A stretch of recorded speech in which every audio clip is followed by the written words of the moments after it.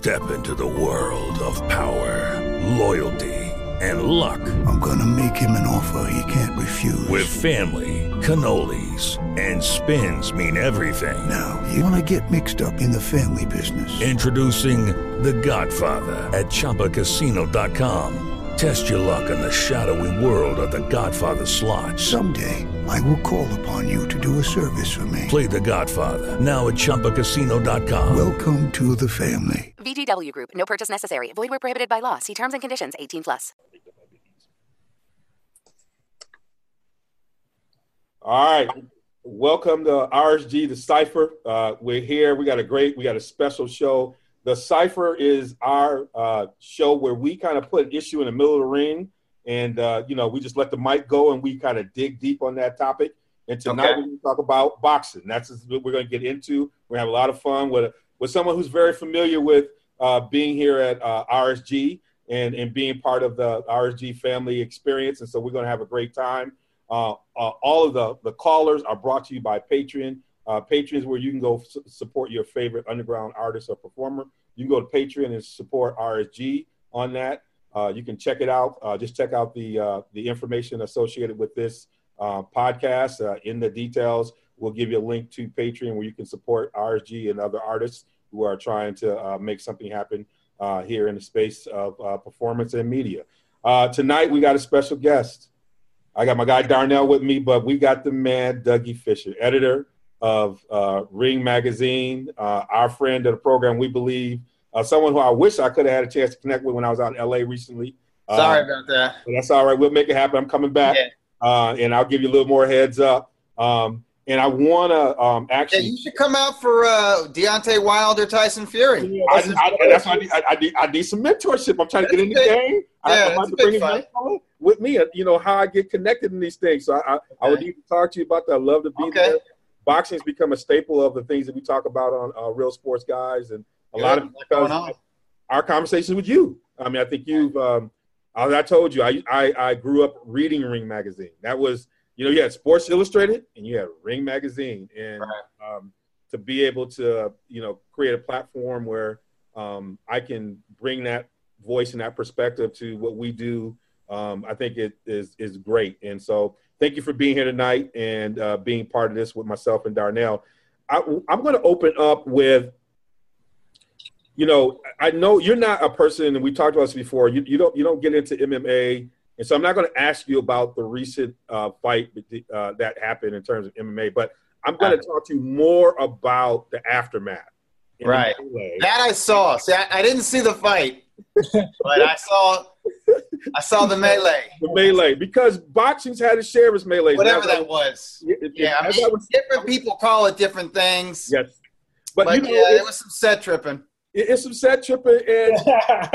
And when you in Vegas for a big fight, it's a whole different kind of, as I was saying, I was going out for a meeting, didn't even know a big fight was happening, and it happened to be Zab Judah and Floyd Mayweather. And I'm like, okay. 2006. I'm going to see if I can get a ticket.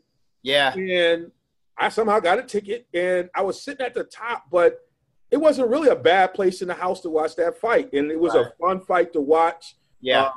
I felt like Zab Judah at times pushed Mayweather. It got really feisty. And next thing I know, everything breaks loose. Yeah. And Vegas has that kind of tension and excitement. So I'm watching it. It's going crazy. I'm not realizing I'm watching a real important moment. And then, as we know in the aftermath, what it was, Roger Mayweather already had some existing issues with the law. Yeah. And this was something that where he, obviously broke his probationary agreement or whatever it was that caused him to have continued illegal problems. But, this is a fight game. And sometimes the fight games, everybody around it sprinkles out into the crowd. Right. How do commissions handle these kind of things? What ends up happening in your opinion, what kind of thing do you perceive might happen in this situation? Not on the MMSA, but just what you know about Vegas and the commission. Oh, I think the commission's definitely going to hand out some fines. Yeah. It's going to be a lot of money fined, maybe to both sides, but definitely to Team Khabib. Yeah. He's the one who lost his cool after the fight. I mean, he won the fight. He had everything, to the victor go the spoils, but he stayed angry. Yes. You know, he bottled up all that anger for weeks, months, maybe. And, you know, I didn't see the fight, but from when I was told, you could tell he was pissed off even as he was giving Conor McGregor a beatdown. Yeah. Made Conor tap. Yeah. And he was still full of piss and vinegar. Yeah. And there were people, you know, chiding him and chastising him and taunting him outside of the cage. And he'd had enough. And I don't even have a problem with that. You know, I can't have a double standard. In boxing, combat sports can't have a double standard because on the promotional side and the side of the media, we like it when guys get into it. We like it when it's heated. You know, we like grudge matches when the beef is real, when the hate is real.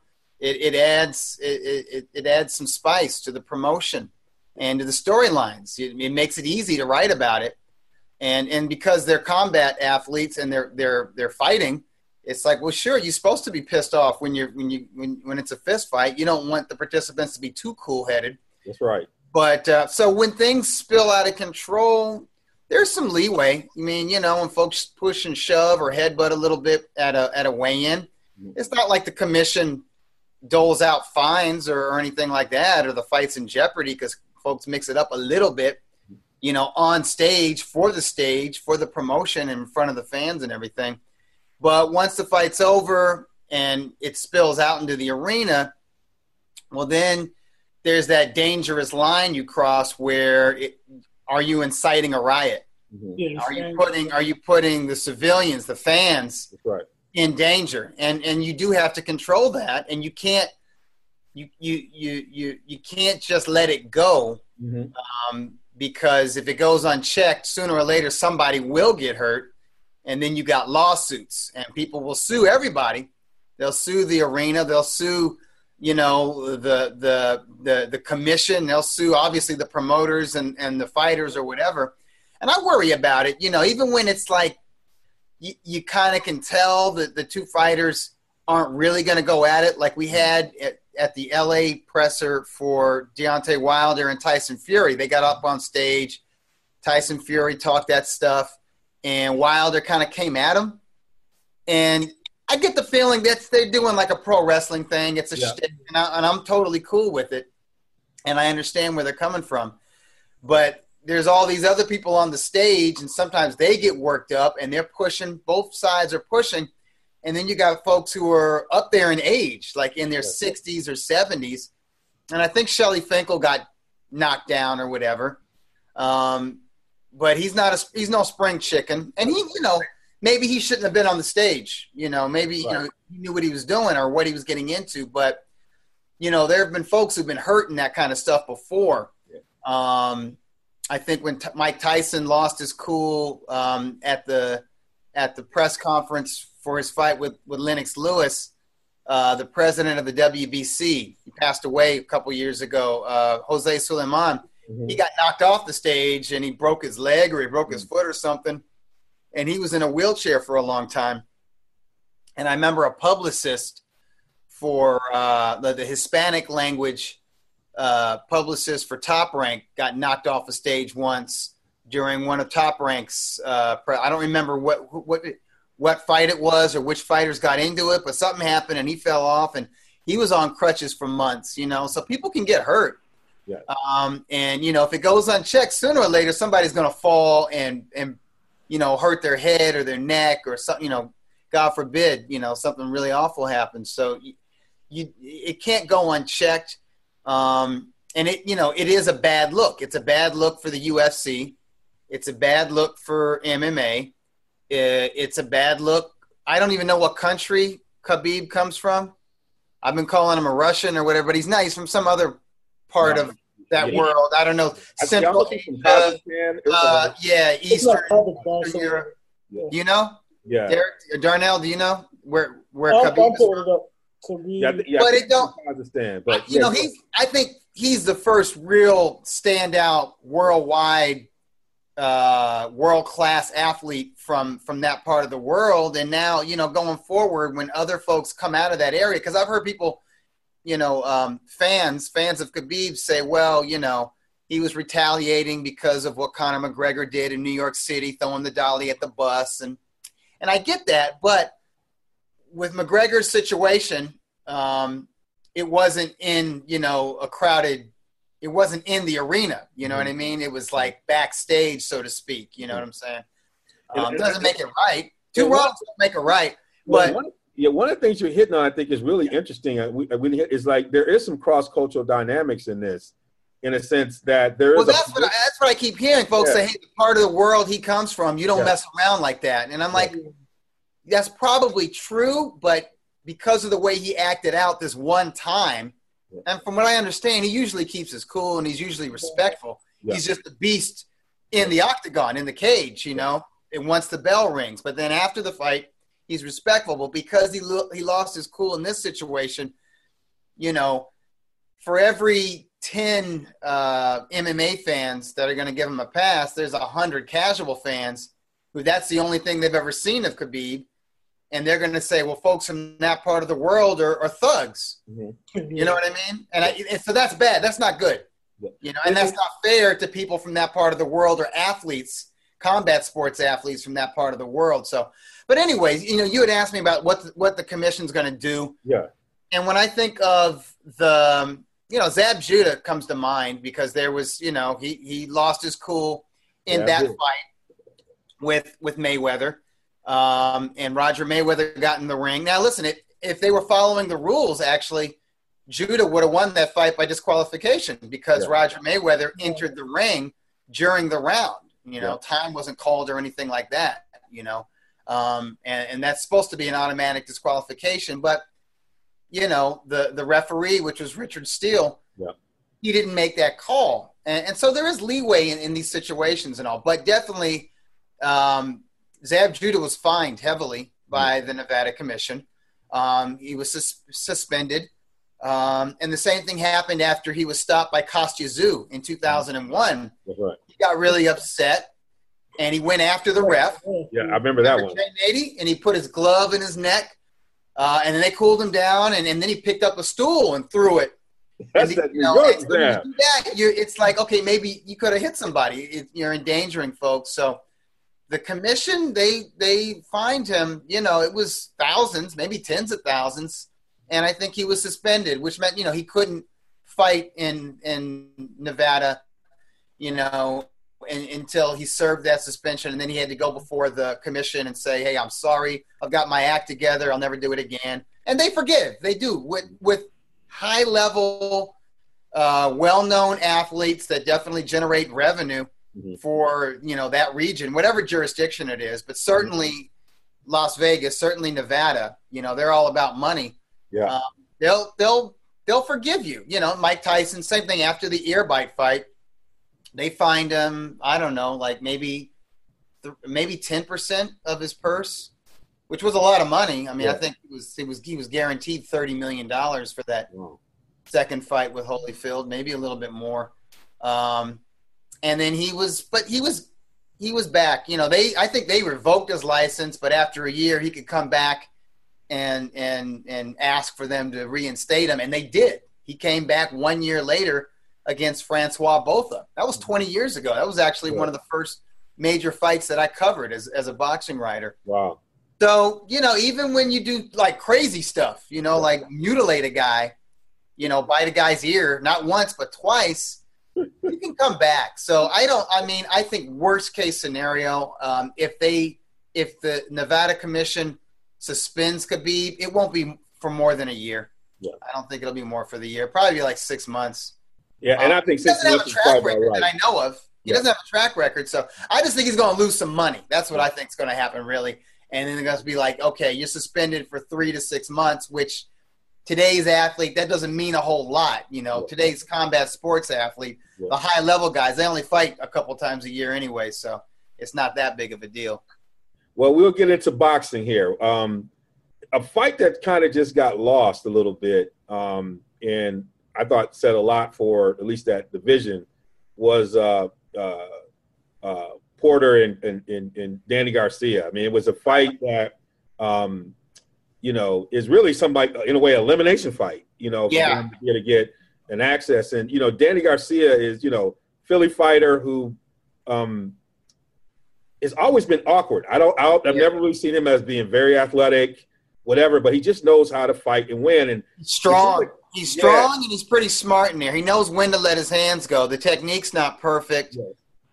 And, I think his downfall, he doesn't let his hands go enough. He fights spots. He's kind of like a poor man's Canelo Alvarez. Yeah. He's not a knockout puncher, but he's got heavy hands. You got to respect him. If he catches you right and you don't have a great chin, he'll knock you out. But he could take a good shot. Yeah. And he's really at his best when he stakes out the center of the ring. Yeah. And he's counter-punching you, know. Yeah. But, there are limitations there. You can outmaneuver him as I thought Lamont Peterson did stretches of that fight. You can out-jab him, like I thought Mauricio Herrera did for much of their fight, back when he was fighting at 140 pounds. And Keith Thurman did that. He did kind of a stick and move, hit and run sort of strategy against Garcia, and it worked. And Porter did a little bit of that, but Porter was also Porter. He was aggressive and he was more active, and that was really the main difference. And I thought it could have been a draw, could have been 7-5 for Garcia. I had it 7-5 for Porter. Certainly over the second half, he just let his hands go more. And I agree, Garcia is a bit awkward because his dad didn't come from a boxing background. Yeah. And the only trainer he's ever had was his dad. That's right. So when you have that father and son trainer, father, coach, talented son, boxer, that combination, and you had it all throughout the amateur career and the pro career, then they basically develop their own style. That's what happens. And sometimes if the talent is really there and the father is real creative, like you have with Joe Calzaghe and his father, Enzo Calzaghe, who just passed away recently, you get this like style that's very hard to beat, and even, with Roy Jones Jr. and his father, that style that Roy had, that's what his father instilled when Roy was an amateur. Yeah. And it worked because Roy was a once-in-a-lifetime talent. And he was smart boxing-wise. He understood distance and timing. He just didn't do it by the book. Yeah. And that worked for him, But Danny Garcia he's not that at that level of talent. Yeah. You know what I mean? Like Shane Mosley and Jack Mosley. So Jack Mosley wasn't a boxer. He didn't come from a boxing background. Yeah. But his son he was such a natural athlete and strong-willed and had a great chin that, that power boxing is what they called it. Yeah. It worked for him for a very long time, Danny Garcia, not at that level of an athlete of a Shane Mosley, certainly not a Roy Jones Jr. or Joe Calzaghe, but I think that style he has worked for a long time, but he's been around long enough now. He's still young, but he's a veteran. People have figured, like, a world-class fighter knows how to beat him. And, so do you see him as like a stepping stone fighter now, which is a dangerous? No, I would never call Danny Garcia a stepping stone fighter. No, he's dangerous. I mean, can he beat the elite fighters? Can you? I mean, what you say? I mean, is he the person that's always going to win? But when he gets in that elite fight, you're right. You know what? He's a top contender. He's a top contender. He could be a belt holder again. Yeah. But when you say elite fighter, okay, you're talking about Terrence Crawford. Yes. Like number 1 to number 3. I think that's what he's aspiring to be. Yeah. You're talking about Errol Spence. Yeah. People have him in their pound for pound, right? That's right. You ask me who wins, Danny Garcia or Errol Spence, or Danny Garcia or Terrence Crawford. Man, I'm going for Bud Crawford and the truth. I'm going for Errol Spence. But he's I mean, for anybody else, if you're not elite, it's a hard night's work. Like, Porter's not elite, but he's a legit top 5 or 6 contender. Yeah. Same thing with Keith Thurman. He's a legit top 5 contender. Yeah. And they beat him, but they just barely beat him. One thing I saw that was interesting. He's not a stepping stone. He's not. You can't be like some prospect. Oh, I'm gonna make my name by fighting Danny Garcia. Garcia will ruin a prospect. Where I saw Porter, though, I've seen Porter evolve. Meaning, in this fight, I saw more of him using his athleticism and boxing. Yeah. I thought his bullying and his bullying was controlled. Yeah. Felt part of a game plan. Well, don't forget, he was a standout amateur. Yeah. He was one of the best at a much heavier weight too. Yeah. It feels like he's 65 pounds. It feels like he's putting it together. Yeah. You know, some people have those losses and they start to realize the formula. And it felt like that. While watching that night, I was like, okay, I could see him now thinking through the game in a different way. And when he's come to think of it, Sean Porter and Kenny Porter, that's another father and son team where the father was not an established boxing guy. Yes. And they definitely developed their own style as a professional, very, very rugged, very awkward, very physical. Mm-hmm. But Porter is also a smart guy. Mm-hmm. He's a student of the game, and he can box. He mixed in more of your standard traditional boxing with Garcia because he respected Garcia. And, he knew he couldn't come in reckless. Garcia can clip you and hurt you. Yeah. One of the things, and I was going to actually ask this a little bit later, but because you're talking about the importance of the trainer, you actually before the Canelo fight, you were up in Fresno watching a fight, and it was Jose Ramirez, who I hadn't really seen fight. I think he moved from wild card to start the fight with Garcia, and I hadn't really seen him fight, but I was impressed. Yeah, he's a great beast. Yes, he is. He gets after it. I mean, that's quite a camp they developing over there. He's making some noise. He's going to be hard to beat. You were there at that fight, right? No. I was in Vegas. I was just tweeting a lot. I was watching in my hotel room in Vegas. So I know I seen you up on Twitter as well. Yeah, I love. It was a great fight, and I'm really impressed with Jose Ramirez. You know, the guy he beat to win the WBC 140-pound title, Amir Imam. That guy's no joke. Yes. Amir Imam on a good night beats a lot of top 140-pounders, even 147-pounders. Mm-hmm. But Ramirez is going to be very difficult to beat because he could take a shot, and he's a technical pressure fighter, and he's a volume puncher. Yes. And it's real hard to outbox him because he doesn't give you room to operate or the space to breathe. He sets such a fast tempo. He sets a fast pace, and he's working, but he's thinking in there. He's not just like a dumb, volume puncher. He's not just, I'm going to outwork you. He's right. Throwing more than you, but he's really thinking about his punch placement. And if he hurts you somewhere, he's going to go back there. Like he's always looking for places, how can I break you down? And when Orozco was being real defiant in the middle rounds and was trying to go to Ramirez's body, Ramirez started going to Orozco's body. Yes. And that really set up that knockdown that he scored in the middle of the fight. And he just stays on you. And if his chin holds out, because he's not a great athlete. He's not the slickest guy out there. Yeah. Not the most fluid boxer puncher out there. But he's got some snap on the end of his punches. He's got pretty good technique. He's got a good foundation. Technically speaking, he was an experienced amateur standout. He was a U.S. Olympian. He's got that experience. They got him, but what really sets him apart is that he'll work 3 minutes of every round. Yeah. But he's thinking. He's a thinking pressure fighter, kind of like Leo Santa Cruz proved to be. I used to think Leo Santa Cruz just went in there and wasn't thinking and was going to just outwork everybody.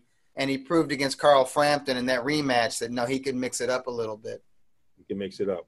Well, I want to hit the big fight a little bit before I turn over here to Darnell a little bit to talk about some feature fights. Obviously, we had Triple G and Canelo. I had it 115, 113, Canelo.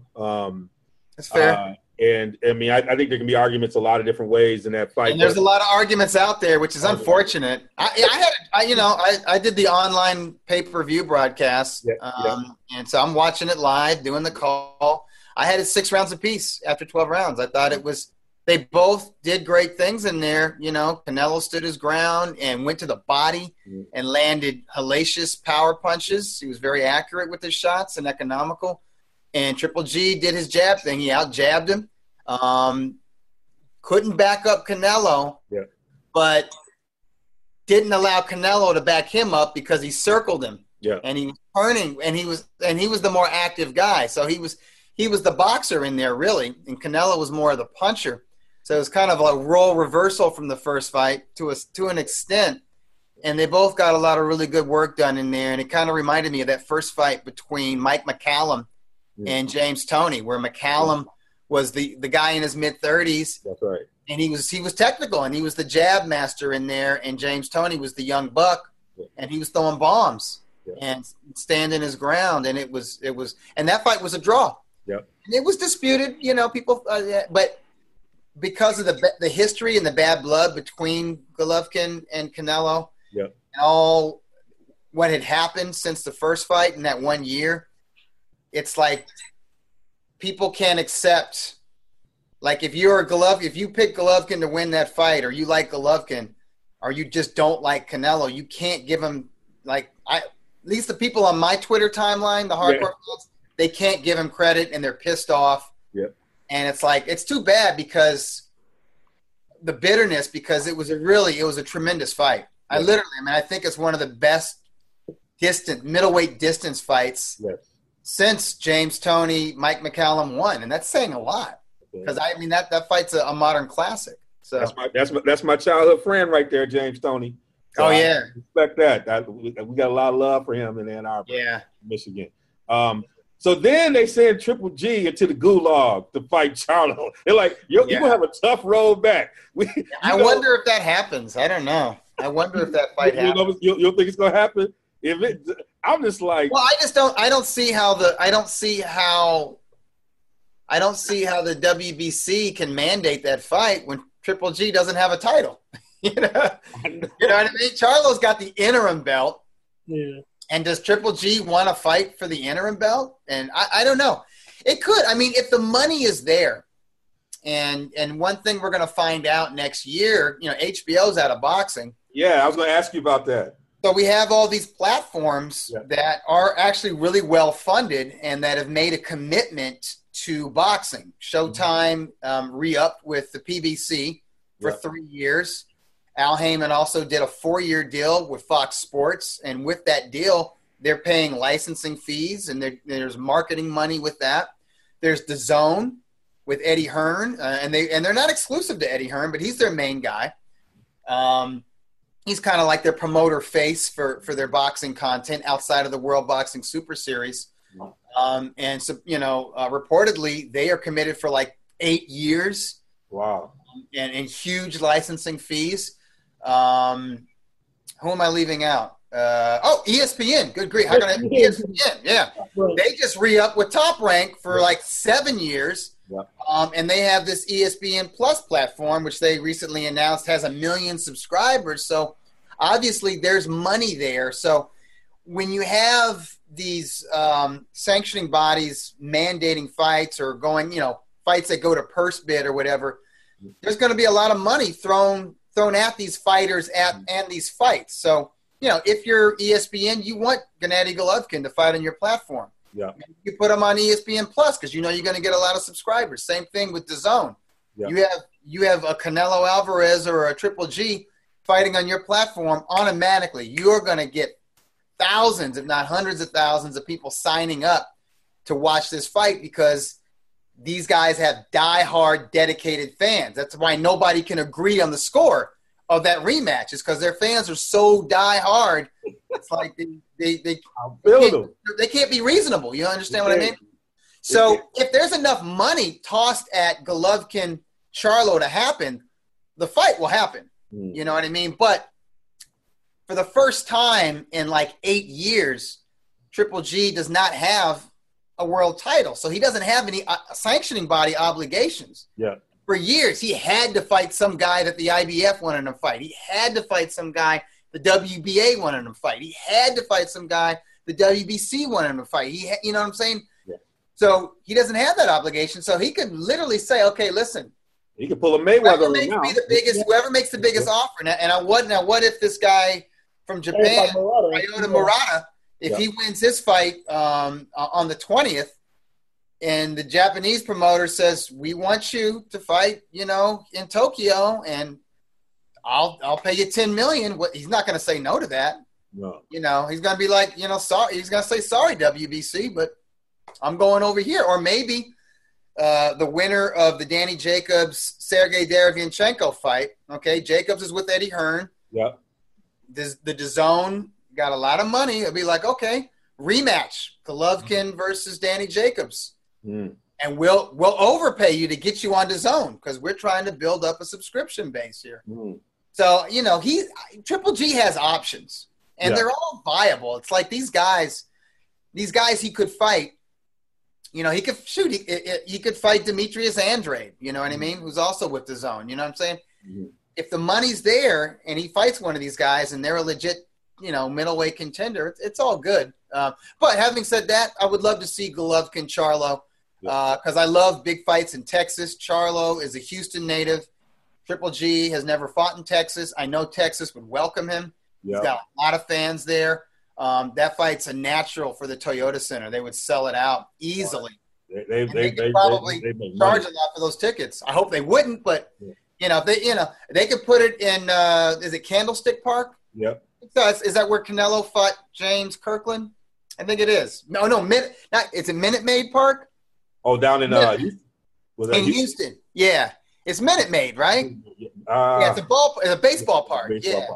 I think they could do it if they wanted to. They could do it in a stadium. They could do it in Jerry's house. It'll fill it up in Jerry's. Jerry would welcome it there. Jerry would welcome that. So what happened to HBO? I mean, how did HBO fall off? My boy Max Kellerman, ran out of money.